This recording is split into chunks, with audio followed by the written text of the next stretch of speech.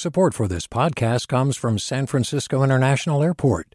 At SFO, you can discover award-winning flavors and unique shops all before takeoff.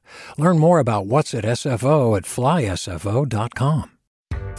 Hi there, I'm Rand Abdel Fattah from Throughline. If you're listening to this podcast, you know that KQED produces exceptional storytelling that keeps you informed, inspired, and entertained. Their podcasts cover issues from your neighborhood to the entire country and everything in between. Support this work today. You can help us continue to bring quality podcasts to your ears. Just head to donate.kqed.org/podcast. That's donate.kqed.org/podcast. From KQED.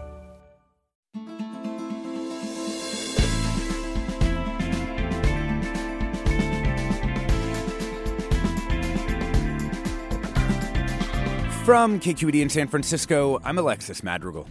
The country that we all live in now was built by the generation of Americans who were born in the years after World War II. For decades, the needs of the baby boomers, for all their differences, drove the planning of government officials, the functioning of the economy, and the halls of power. Over the next 2 decades, that influence will wane, but what happens then? Washington Post columnist Philip Bump has a new book, The Aftermath, The Last Days of the Baby Boom and the Future of Power in America. And it tells a data-driven story about where demographics might be destiny and the unknowns that could determine where the country lands over the rest of the century. That's all coming up next, after this news.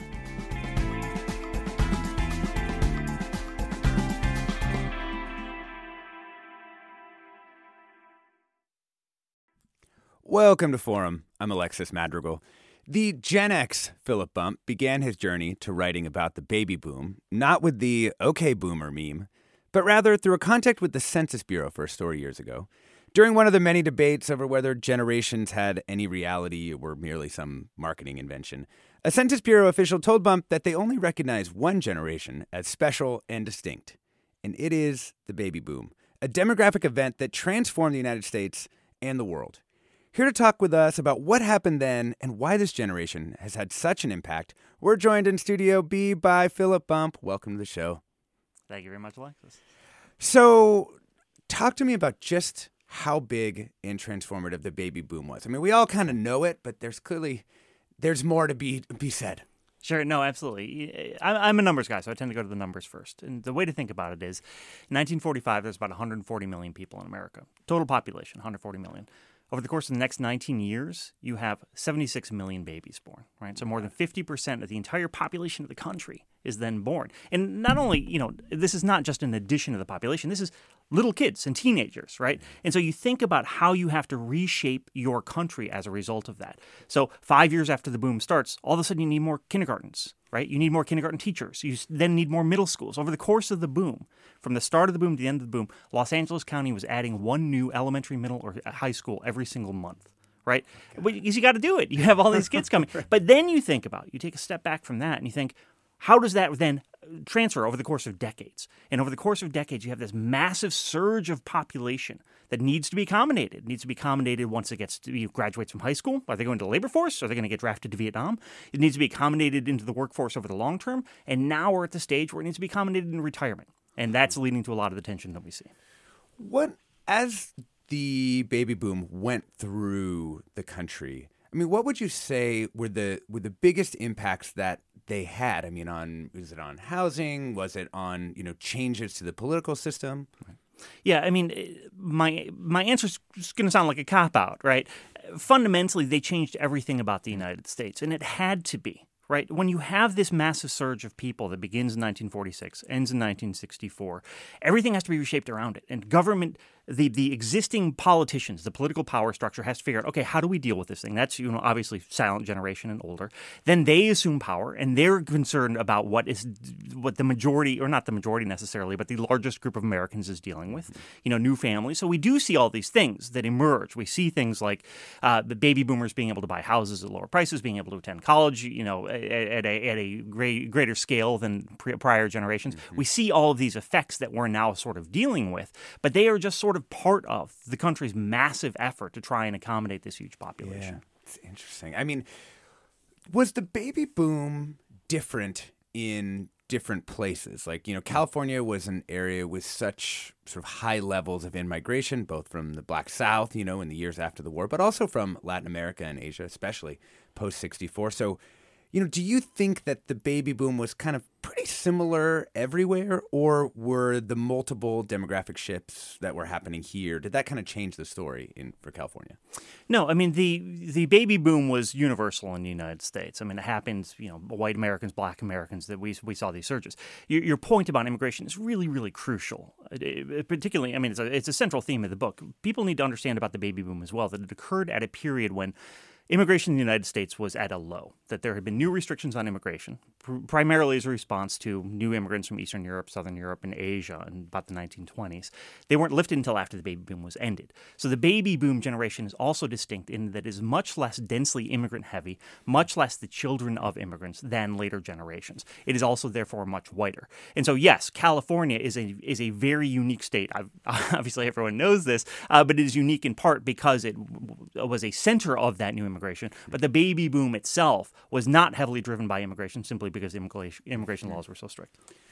One of the things that you note, and you kind of mentioned it in passing here, is that baby boomers are substantially whiter than, Gen X, Millennial, Gen Z.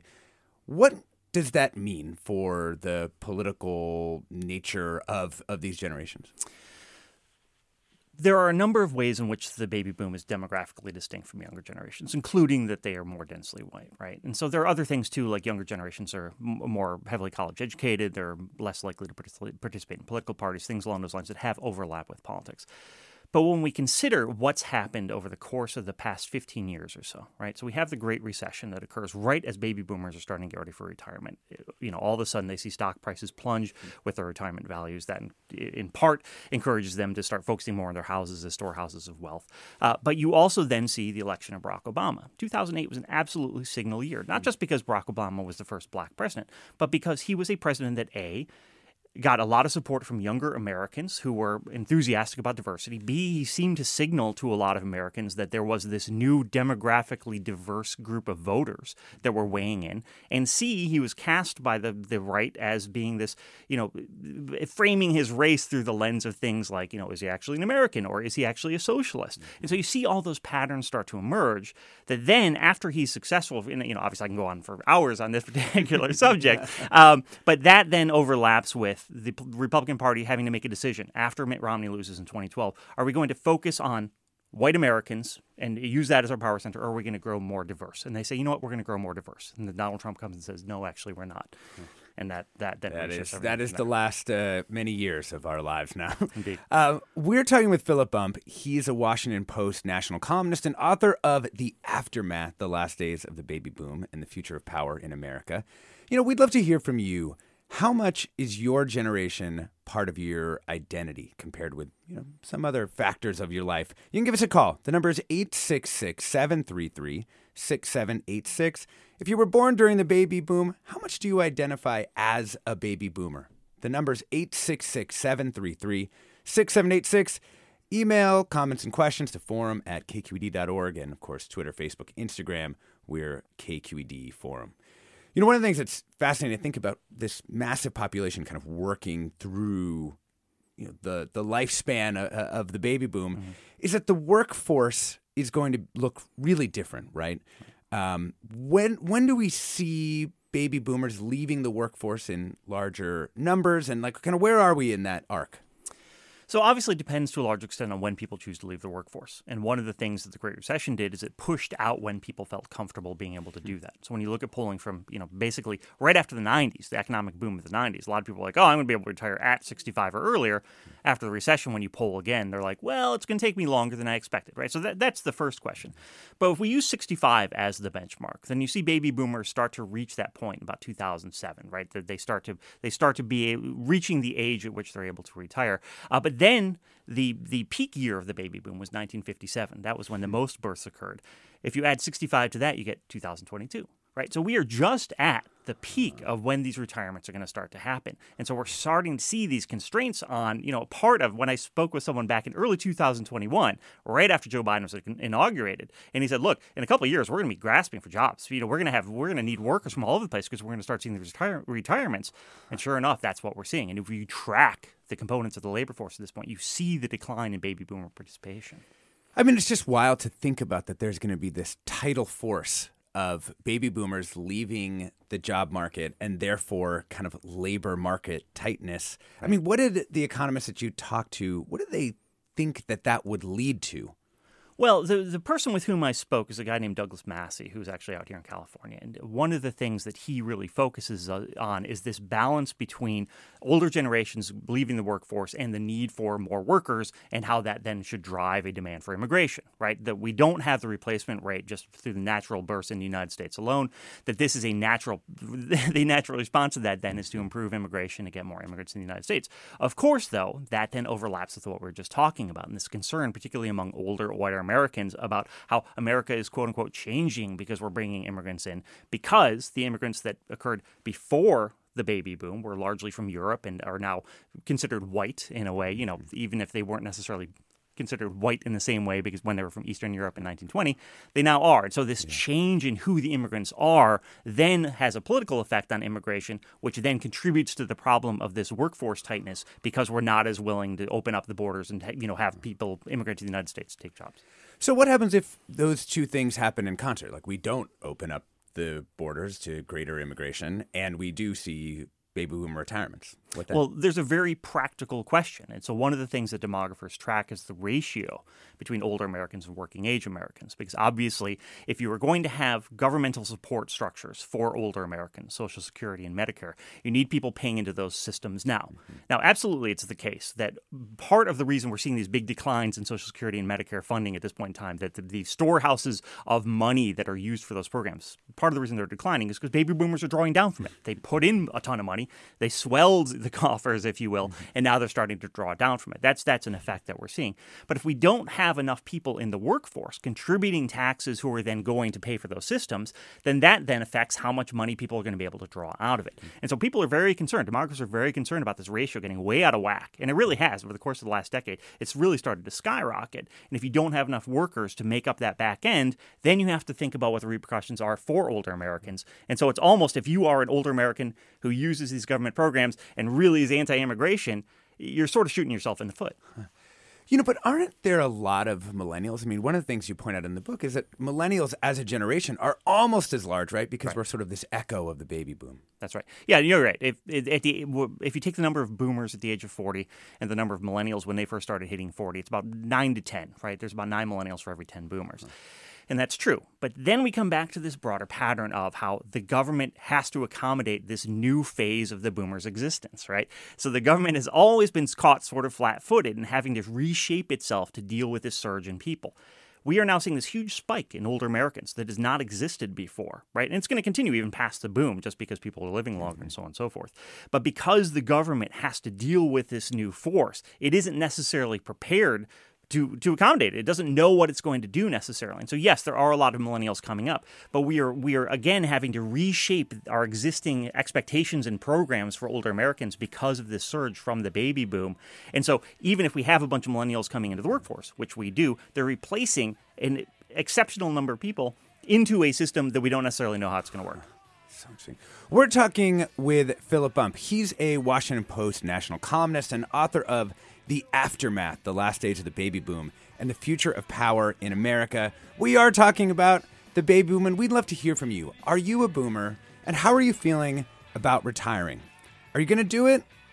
When are you going to do it? Why? Why not? You can give us a call. The number is 866-733-6786. That's 866-733-6786. The email is forum@kqed.org. Twitter, Facebook, Instagram, or KQED Forum. Back with more with Philip Bump right after the break.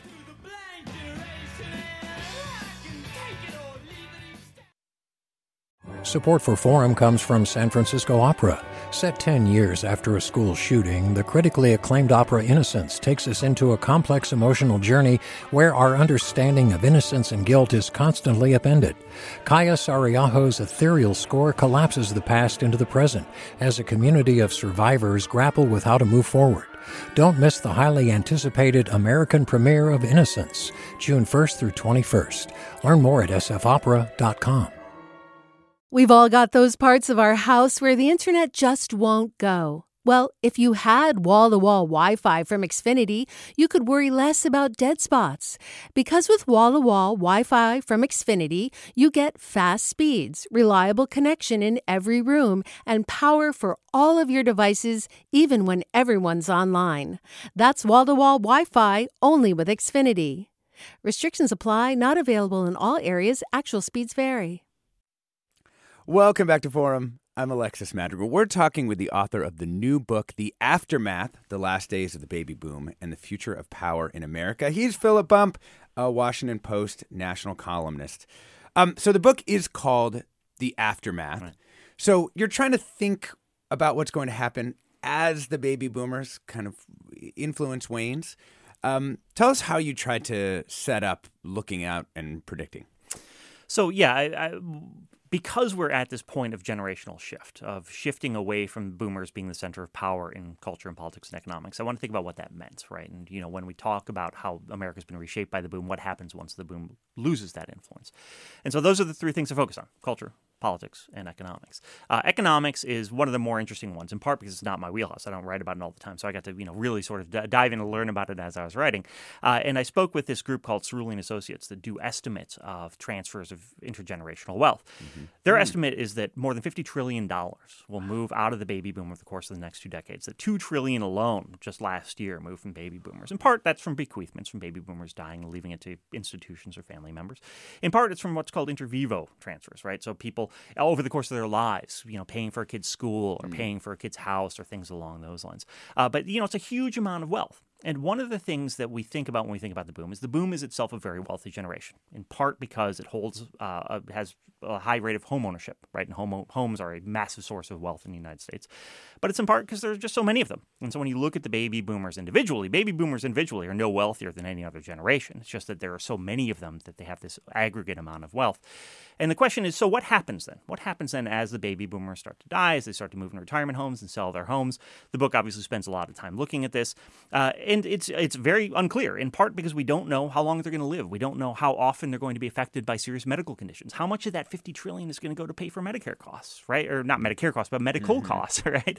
I'm just used to saying Medicare these days. But, we don't know the answer to that, right? Mm-hmm.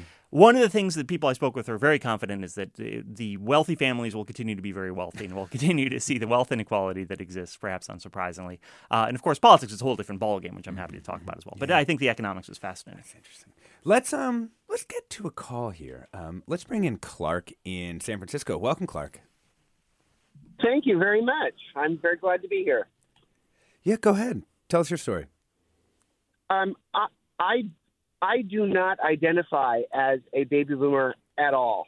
I was my mother's love child of the 60s. I was born in 1962, and I have ended up being a absolute, wondrous, loving, accepting liberal and caring for people. And most of the people of my generation belong in red states and live in red states. And it's irritating to me to even be identified with the generation. I'd like to ask the author if he's experienced that kind of experience with other people that he's talked to. Well, I'll tell you what, Clark, I did not want to be labeled a millennial for a long time, in part because the media creation of millennials seemed so annoying. I'm sure there's a lot of listeners going, no, you're such a millennial, dude. But I feel your pain. Philip, how much reality is there to shared characteristics across a generation? We know that some of the other generations are just age cohorts, but if you really did grow up during this time, are there shared characteristics and what isn't shared, as Clark is kind of indicating? Yeah, I mean, you're right that there are always, when you have a similar group of people growing up in a similar time period, you are going to have characteristics. People who grew up in the Great Depression have a different relationship with money than we do, right? It's just, there are things that are characteristic to groups of people that live through similar experiences. It is also the case the baby boom, again, is a massive, massive generation, right? And so, there's one of the ways in which I like to think about generations is sort of like horoscopes. The baby boom generation is real, but horoscopes are, you sort of have, they're between these dates, but you can be on the cusp, and they're sort of like this, but a lot of people aren't like that. That's sort of how generations are, that there may be shared characteristics, and people sort of, it's fun to talk about and fun to read about, not necessarily accurate. One of the things about the baby boom, and this characterization of them is conservative, I think is very common. I think there's a reason for that. The baby boom really isn't much more densely conservative than it is liberal. It's about evenly split, a little more Republican than Democratic. But because the Democratic Party skews so much younger, because most young people are Democrats, they make up a greater density of the Democratic Party. Older people make up a greater density of the Republican Party. So when you think of a Republican, you think of an older person much more likely, and an older, whiter person, because that's who tends to be in the Republican Party. So that contributes to it as well. But then you think about who led the backlash to Donald Trump in early 2017. It was older, college-educated white women, baby boomers, right? So you have to think about there being this massive generation that includes multitudes. Yeah. Wendy writes in to say, as an early boomer, my experiences differed from those that came later. I had to be bused in kindergarten and first grade until schools were built, like you were talking about. Right. But I don't identify as a boomer, but as someone who shared the same experiences as my cohort. The birth control pill, the women's movement, growing up on TV, the Vietnam War, the assassinations of Kennedys, etc. I thought maybe, because Wendy mentioned growing up on TV, as well as the birth control pill, like two very important technologies. Talk to me about the technological world that baby boomers both, kind of came into and also created. Yeah, TV is fascinating because obviously people associate with the baby boom. There's a very real reason why. 1946, when the baby boom began, very, very few American households had televisions. By the time it ended in 1964, almost everyone did. So it is absolutely the case. The baby boomers grew up with television, literally did so, right? Television grew alongside of them. And it was also this first means of mass communication and advertising. Now consider that when you have this huge group of people, the very first people who benefited from the baby boom were people who sold diapers, right? No, literally, right? There's this Life magazine article from the 1950s that looks at the huge economic boom just among people who sell stuff to babies, right? Makes sense. But then they become teenagers. One of my favorite factoids from the book is that 17 magazine at the outset of the baby boom was like, we cater to people who are like 13 to 17. You can be young and still be a teenager. And then by the end of the baby boom, they're like, well, actually, we target like 18 to 25 because, these are the real teens at heart. They accommodated... it's called 17, but they changed the range that they applied to because they wanted to appeal to more people. So it is absolutely the case, obviously, that television drove that same sort of advertising to this massive group of people that you see. This is part of the reason why I say that the baby boomers are responsible for modern America, because all these things happened in concert as this massive population grew. And so, yes, there are all these effects of technology, but that's just because they were this huge group of people that defined what America was. Yeah. Let's bring in Colleen in Menlo Park. Welcome, Colleen. Thank you so much. So I am a baby boomer at the late end. I was born in 1960, but and I do identify as a boomer in terms of my childhood. I think we had the years that I grew up, I was in the Bay Area, a magical childhood in some ways. Sure, there was TV, but we weren't stuck in front of screens all day long. We were outside playing kick the can and capture the flag and all of these wonderful games. Our parents, were not hovering like helicopters. I was, 6 and 7 years old, and I'd walk a mile to the public pool with my friends and come back home. And, it was really a wonderful time. And I also think, though, in terms of comparing retirement and the changes that are happening, every generation changes. And I think that so many people look at the American dream of 2 cars in the garage and modern appliances and, everything. That was true, I think, for our parents' generation, those born kind of during the Depression and shortly after. Things were less expensive. School teachers could afford houses in the Bay Area. How's that for a thought? We can't expect it to be the same, just as it wasn't the same for my grandparents or great-grandparents. And we just have to adjust to change and not expect things to stay the same. And I do like being a boomer. I'm not a conservative, but, I like, people from my generation. I feel that when we talk about the olden days, we understand what we mean. We did have television, but believe it or not, it went off at midnight in a test signal. That's right. They would play the national anthem, and then it would go off. That's amazing. So, watching the first men land on the moon and that kind of thing, it was a wonderful time to be a child, and I don't hate my adulthood either. So thank you. Thank you. Yeah, thank you, Colleen. I mean, what you gestured at in this comment is kind of the world was in fact built for children because there were so many kids. That was one of the things you think about those Wonder Years times. You think about the opening of public pools and all these schools and building of vast numbers of houses for new families. And that does seem to be something that's like quite distinct. Like we have not rebuilt the world for millennial kids or Gen Z kids whatever. Gen Alpha, is that what our kids are? Right. Whatever they are. Theoretically, yeah. No, that's true. There did have to be this massive investment. I do want to point out the comment about suburban life in the garage, and a lot of our expectations for what it means to be successful in America are driven by the experiences the baby boomers had. Right, that wasn't the expectation prior to the baby boom, and the way things are now are a function of decisions that were largely made by the baby boomers as well. So I think it's important to realize that while yes, we have that there exists that ideal, the baby boomers do bear responsibility for a lot of that. Right, and I don't mean that as a condemnation, but just sort of an acknowledgement. You're absolutely right. This idea that we had to build all these things and to accommodate all of these children is absolutely accurate. And again, we're getting to this issue of scale. But when we talk about the fact that we haven't seen the same level of investment for people our age who are having kids or younger who are having kids, part of that is because the American government has been so focused for so long on accommodating the needs of the baby boom. And one of the reasons that we're seeing the generational tension we're seeing in a moment is because for the first time, the baby boom generation, which has never had to contest with any other age group for priority over the course of its entire existence, that has always been the dominant force. For that good is demanding, reasons. Absolutely, for totally valid reasons. Yeah. Is now having to contest, right? And so now we see right at this moment when they're transitioning into being retirees, into senior living and things along those lines, now we also have this large group. This goes back to your point about there being so many millennials and Gen Z, and they're advocating for a different set of priorities. They're advocating for more spending on kids. They're advocating for more spending on education. They're advocating for all these things in contesting for limited resources with the older generation. And that's part of the tension that we're seeing in the moment as well.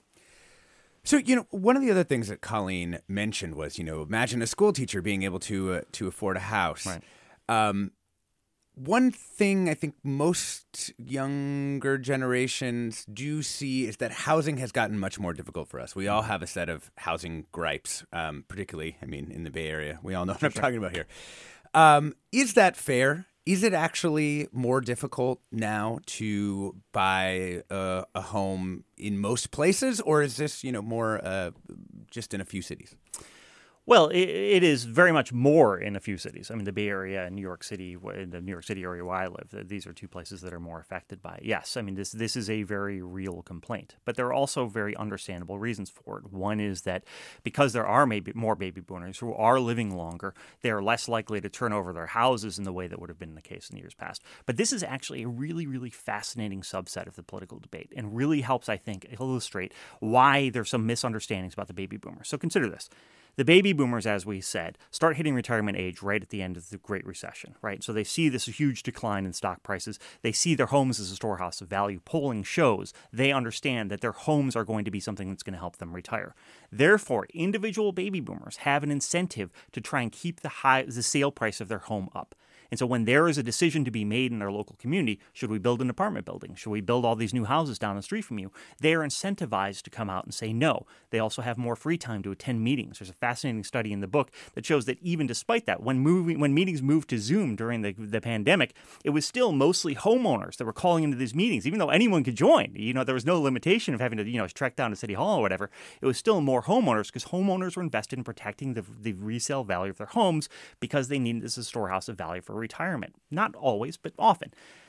If individual people are making that decision in individual communities, and there are millions and millions of boomers because the scale of the baby boom is so big, that then has this dampening effect. And it's a huge dampening effect. There was a study that's cited in the book that, if I'm remembering correctly, because of constraints on housing, just in the Bay Area and New York City alone, just those constraints, and several other large cities, it actually cut the economic growth of the country nationally by about a third over the course of several decades, which is a huge effect. But again, largely driven by individual decisions worried about their own futures. Interesting. Couple of comments here. Marina writes, as a Gen X person, I feel that all of the media coverage is either on the baby boomers, millennials, and now Gen Z. Right. In recent years, my generation is not even mentioned. The Gen X generation is all but invisible. As a member of the generation yourself, Philip, Sure. How do you feel about people who say, well, we have been written out of the story here? Well, first of all, I need to do better about accommodating them earlier in these interviews because this invariably comes up. The challenge is there just weren't enough of us, right? We were never able to contest for power with the baby boom generation because there weren't enough of us to do that contesting, right? That's it. There's no more than that. So we sort of had to trail along, we're remoras to the sharks that were the baby boom generation. We just sort of trailed along and, lived our lives sort of in their shadow. The reason the millennials get so much attention now is, A, they're at a much different stage of life than we were. We're obviously, definitionally slightly younger than the boomers. Millennials are much younger than the boomers.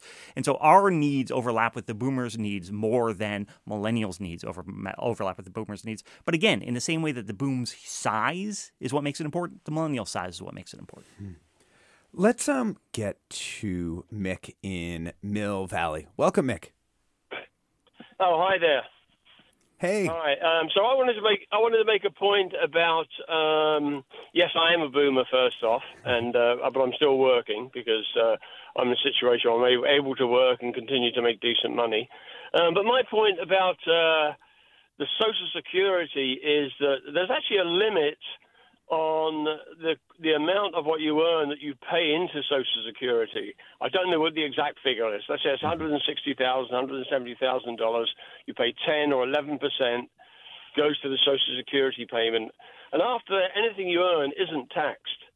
So there's a huge amount of people in the country, especially in the Bay Area in California, that make a lot more money than that. And if they were to pay the 10% or 11% Social Security tax on the amount over and above, then that would go a great way to helping solve the shortage of the funds that are available for Social Security at the moment.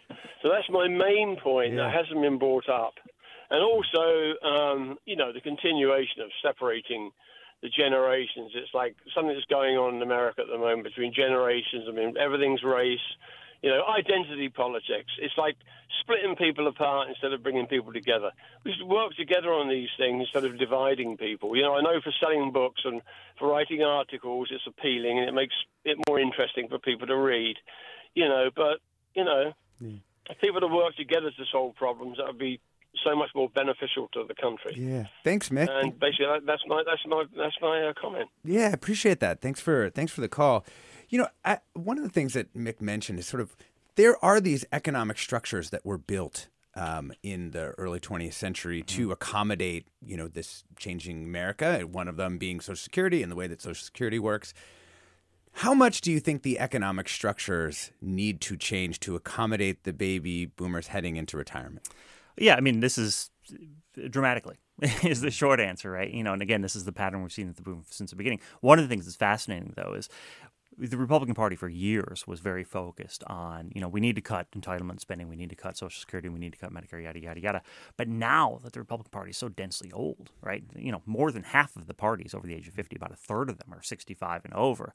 There you saw at the State of the Union, Joe Biden was very effective at saying, hey, the Republicans want to do this. Republicans are like, no, we never do that. And he got them on record. But the Republicans have a very strong disincentive in this moment to go after programs that old people use. So it seems like the sorts of changes that were just suggested by Mick are pretty likely because Republicans will be on board with it. I do also want to say to the comment about talking about race splitting us up. There's a quote that in the book. It's not original to me that I pulled out of the research, and the quote is that to be white is to not have to think about race, something along those lines, and that it is white Americans who tend to be the ones who say we shouldn't. Why are we focused on race, whereas non-white Americans tend to understand why it's important to recognize those distinctions.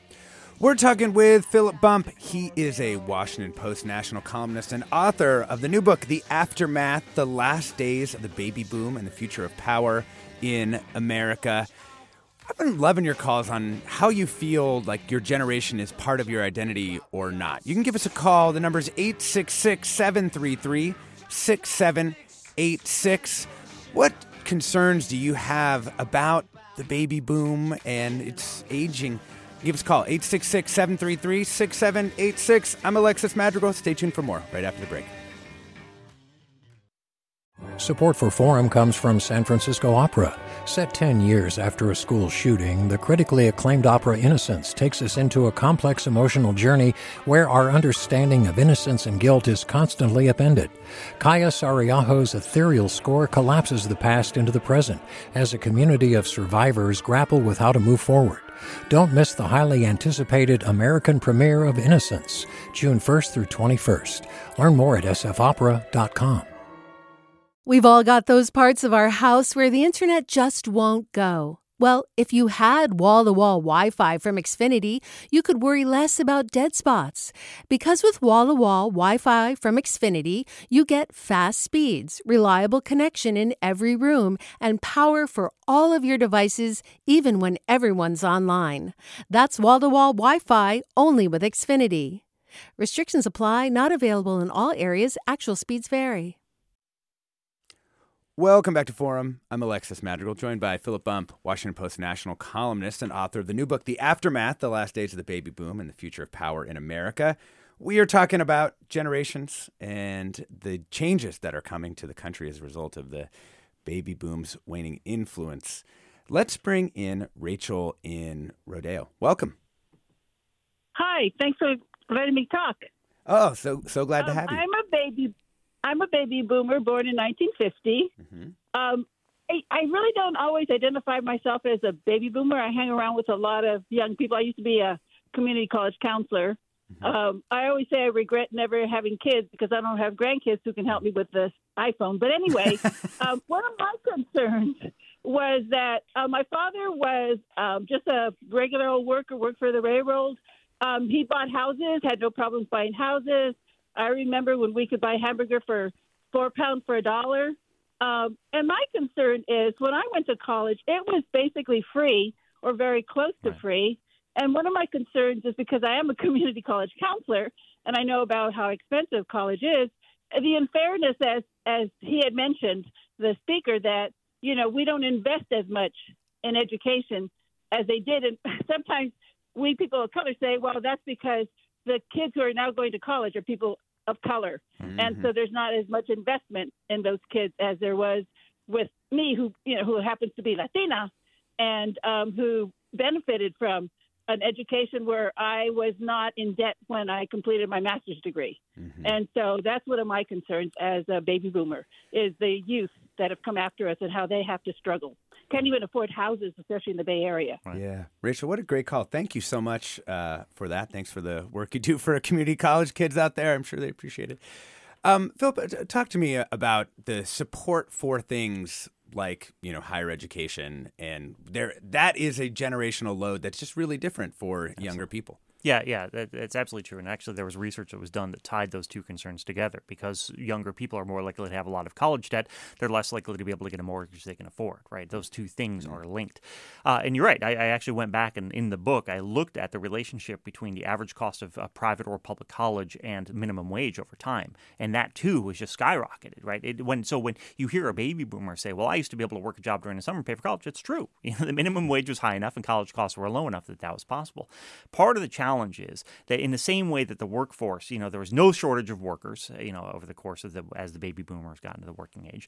A lot of baby boomers went to college, and that continued to increase. We continued to see a lot of people going into college, but that really started to plateau over the course of the last decade or so. And now colleges are very concerned about getting new students in. But the real fundamental thing here is that the way the college is paid for has changed. In the 1990s, there's a great book by a guy from the Wall Street Journal, his name escapes me right now, that goes in depth into the ways in which the way that people pay for college changed. Obviously, it led to the more accrual of debt by people, and that's had real repercussions, not for all millennials and younger and so on and so forth, right? We tend to overestimate the number.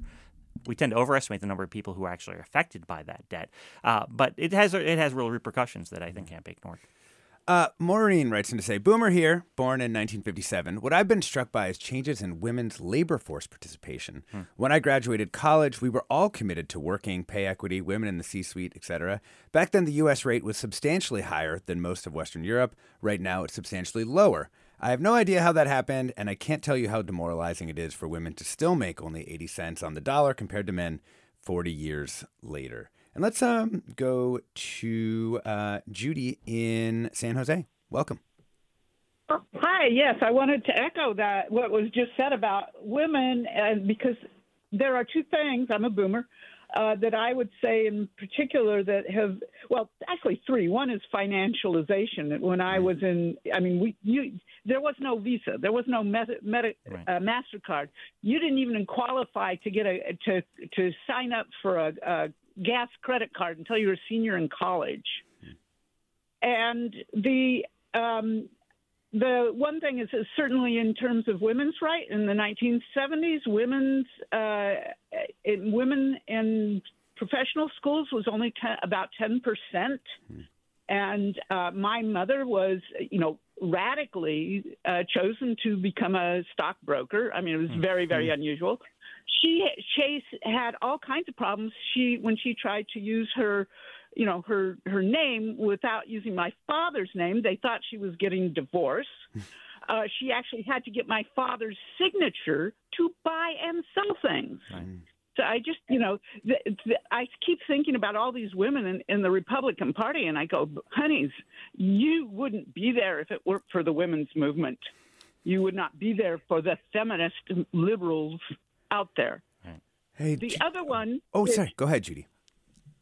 The other thing I wanted to point out is just the radical transformation in terms of our science that was done through Watson Crick, and I'm going to say Rosalind Franklin, man. She does not get enough recognition. Yeah. On the idea of genetics. The whole genetics and how that has totally transformed our biology, our medicine, our evolution. Just all of anything related to biology at all has completely been transformed by that discovery. Yeah.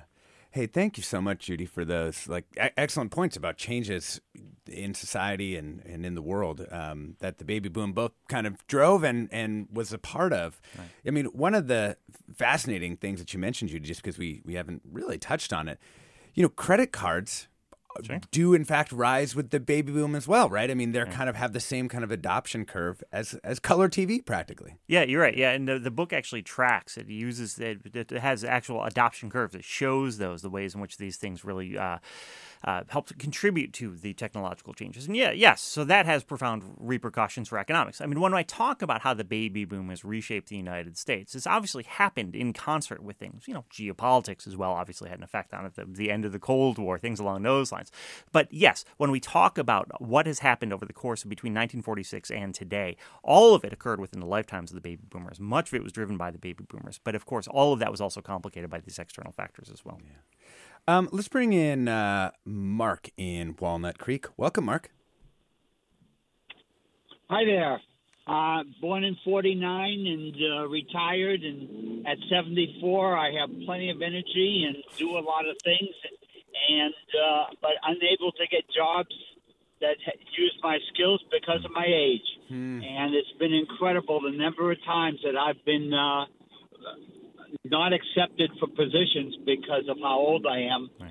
And it's even more incredible that employers don't hesitate to say something about it. Huh.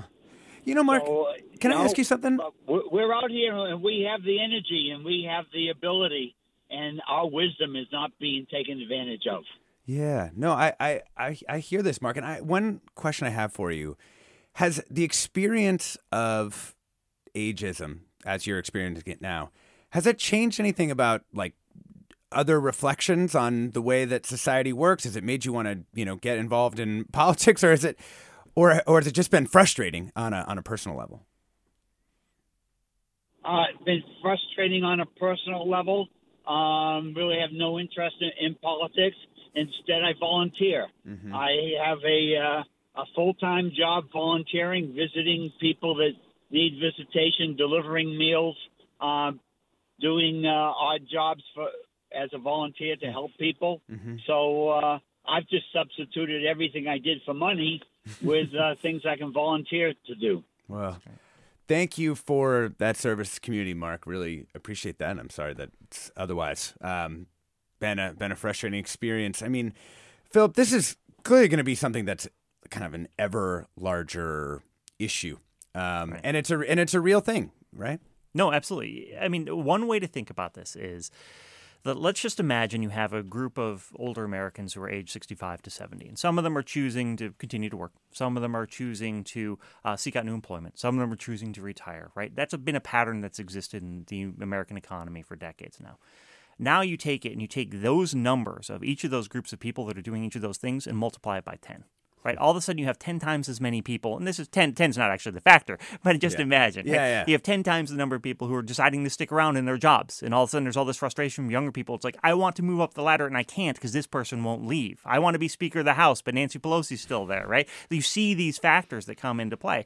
Or you have the situation that we just heard. I'd like to get back in the workforce, but there's all these people clamoring, and at the same time you still have all these people that are still holding those jobs who are in the same age group. There are all these ways in which just, again, the scale breaks our expectations about how we move forward with these things. And so, yes, you're absolutely right. We're going to continue to hear some of these same sorts of complaints. Yeah. You know, sometimes people say demographics is destiny, right? I mean, this is one of the sayings. Must have been a demographer that came up with that, actually. But they, in the book, you identified that there's actually some really, really important unknowns that go along with this transition of power and wealth among generations. What are some of those that sort of make it difficult to predict exactly what's going to happen in these last days of the baby boom?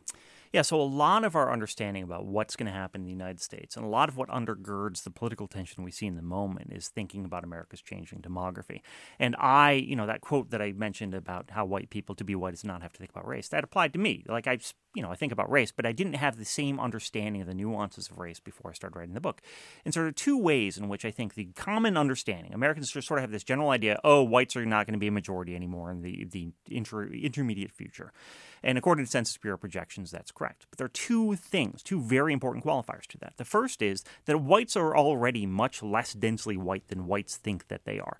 One of the changes the Census Bureau made between 2010 and 2020, and when we talk about race, we're almost entirely talking about how when the government asks us what our race is. None of us generally thinks about what our race is outside of the context of being asked it. But that said, when the Census Bureau asked in 2010 how people identify themselves versus when they asked in 2020, they made an actual technical change in which people could write in, I'm white, but I also have a relative from Brazil, and my grandfather is from Cuba, whatever. And it used to be they'd cut that off after a certain number of characters.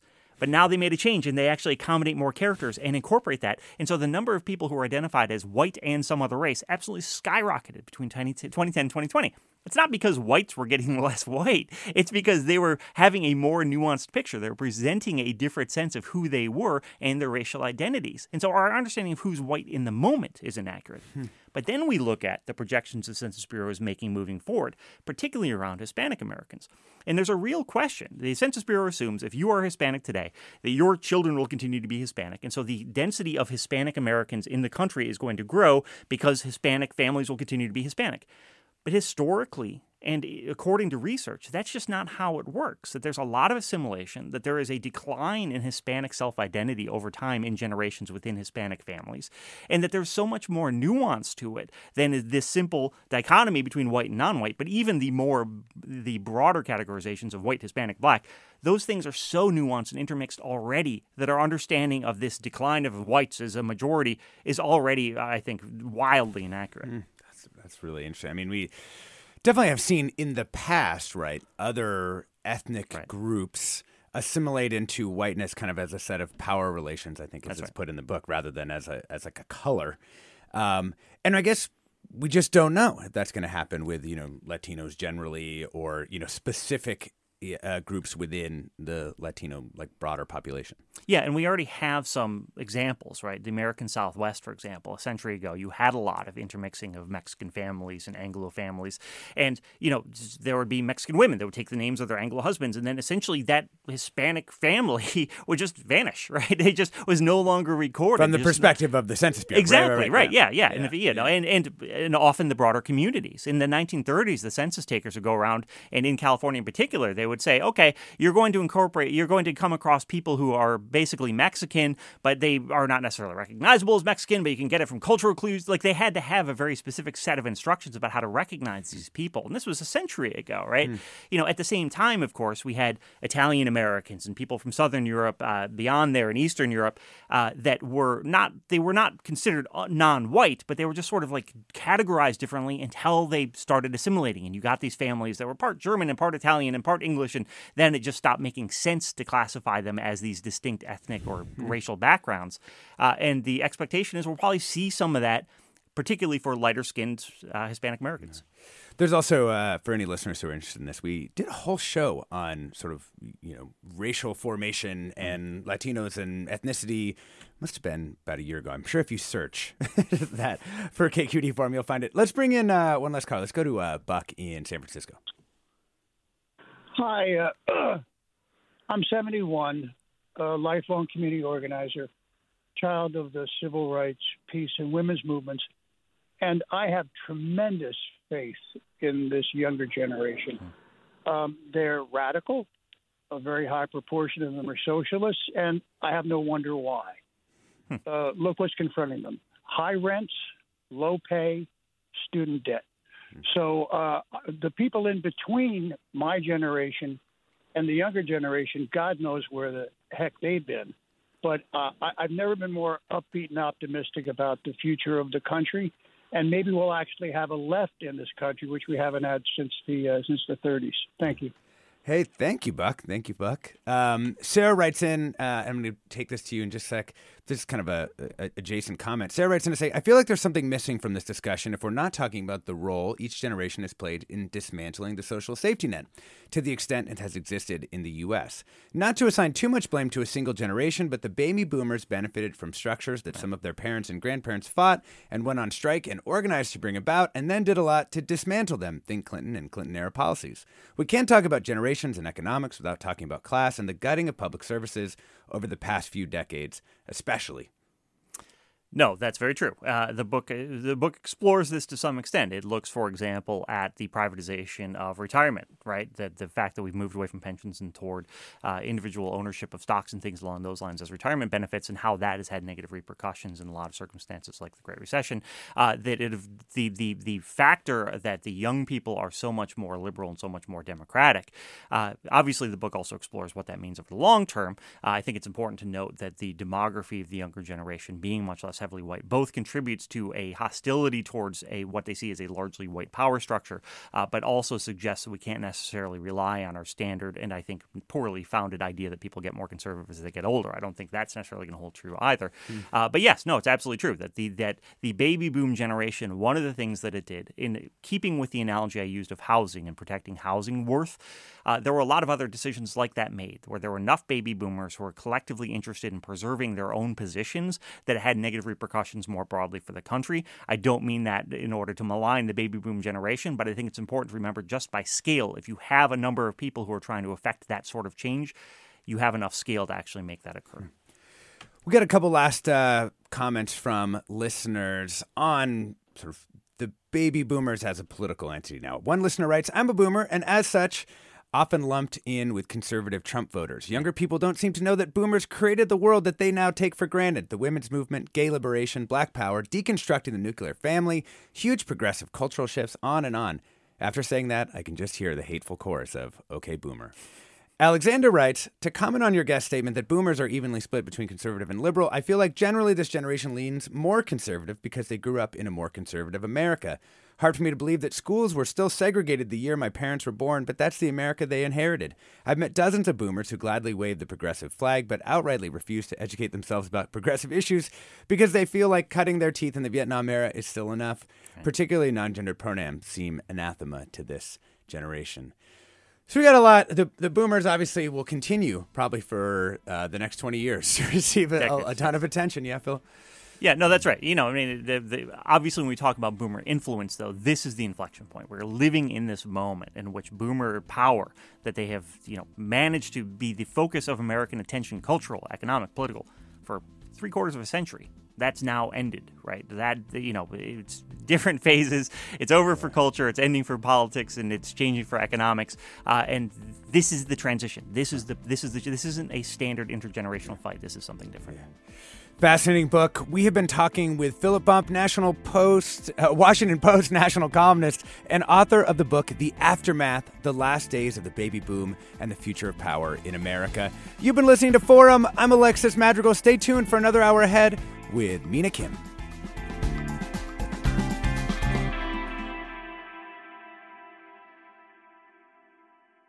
Funds for the production of KQED's Forum are provided by the John S. and James L. Knight Foundation, the Generosity Foundation, the Germanicos Foundation, and the Heising Simons Foundation. Support for Forum comes from San Francisco Opera. Set 10 years after a school shooting, the critically acclaimed opera Innocence takes us into a complex emotional journey where our understanding of innocence and guilt is constantly upended. Kaya Sariaho's ethereal score collapses the past into the present as a community of survivors grapple with how to move forward. Don't miss the highly anticipated American premiere of Innocence, June 1st through 21st. Learn more at sfopera.com. We've all got those parts of our house where the internet just won't go. Well, if you had wall-to-wall Wi-Fi from Xfinity, you could worry less about dead spots. Because with wall-to-wall Wi-Fi from Xfinity, you get fast speeds, reliable connection in every room, and power for all of your devices, even when everyone's online. That's wall-to-wall Wi-Fi only with Xfinity. Restrictions apply, not available in all areas. Actual speeds vary.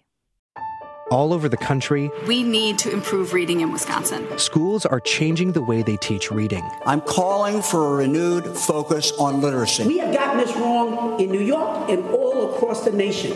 And it's happening because of a podcast. I think your podcast has changed my life. And I'm going to share this podcast with everyone I meet. Sold a Story investigates how teaching kids to read went wrong. New episodes of Sold a Story are available now.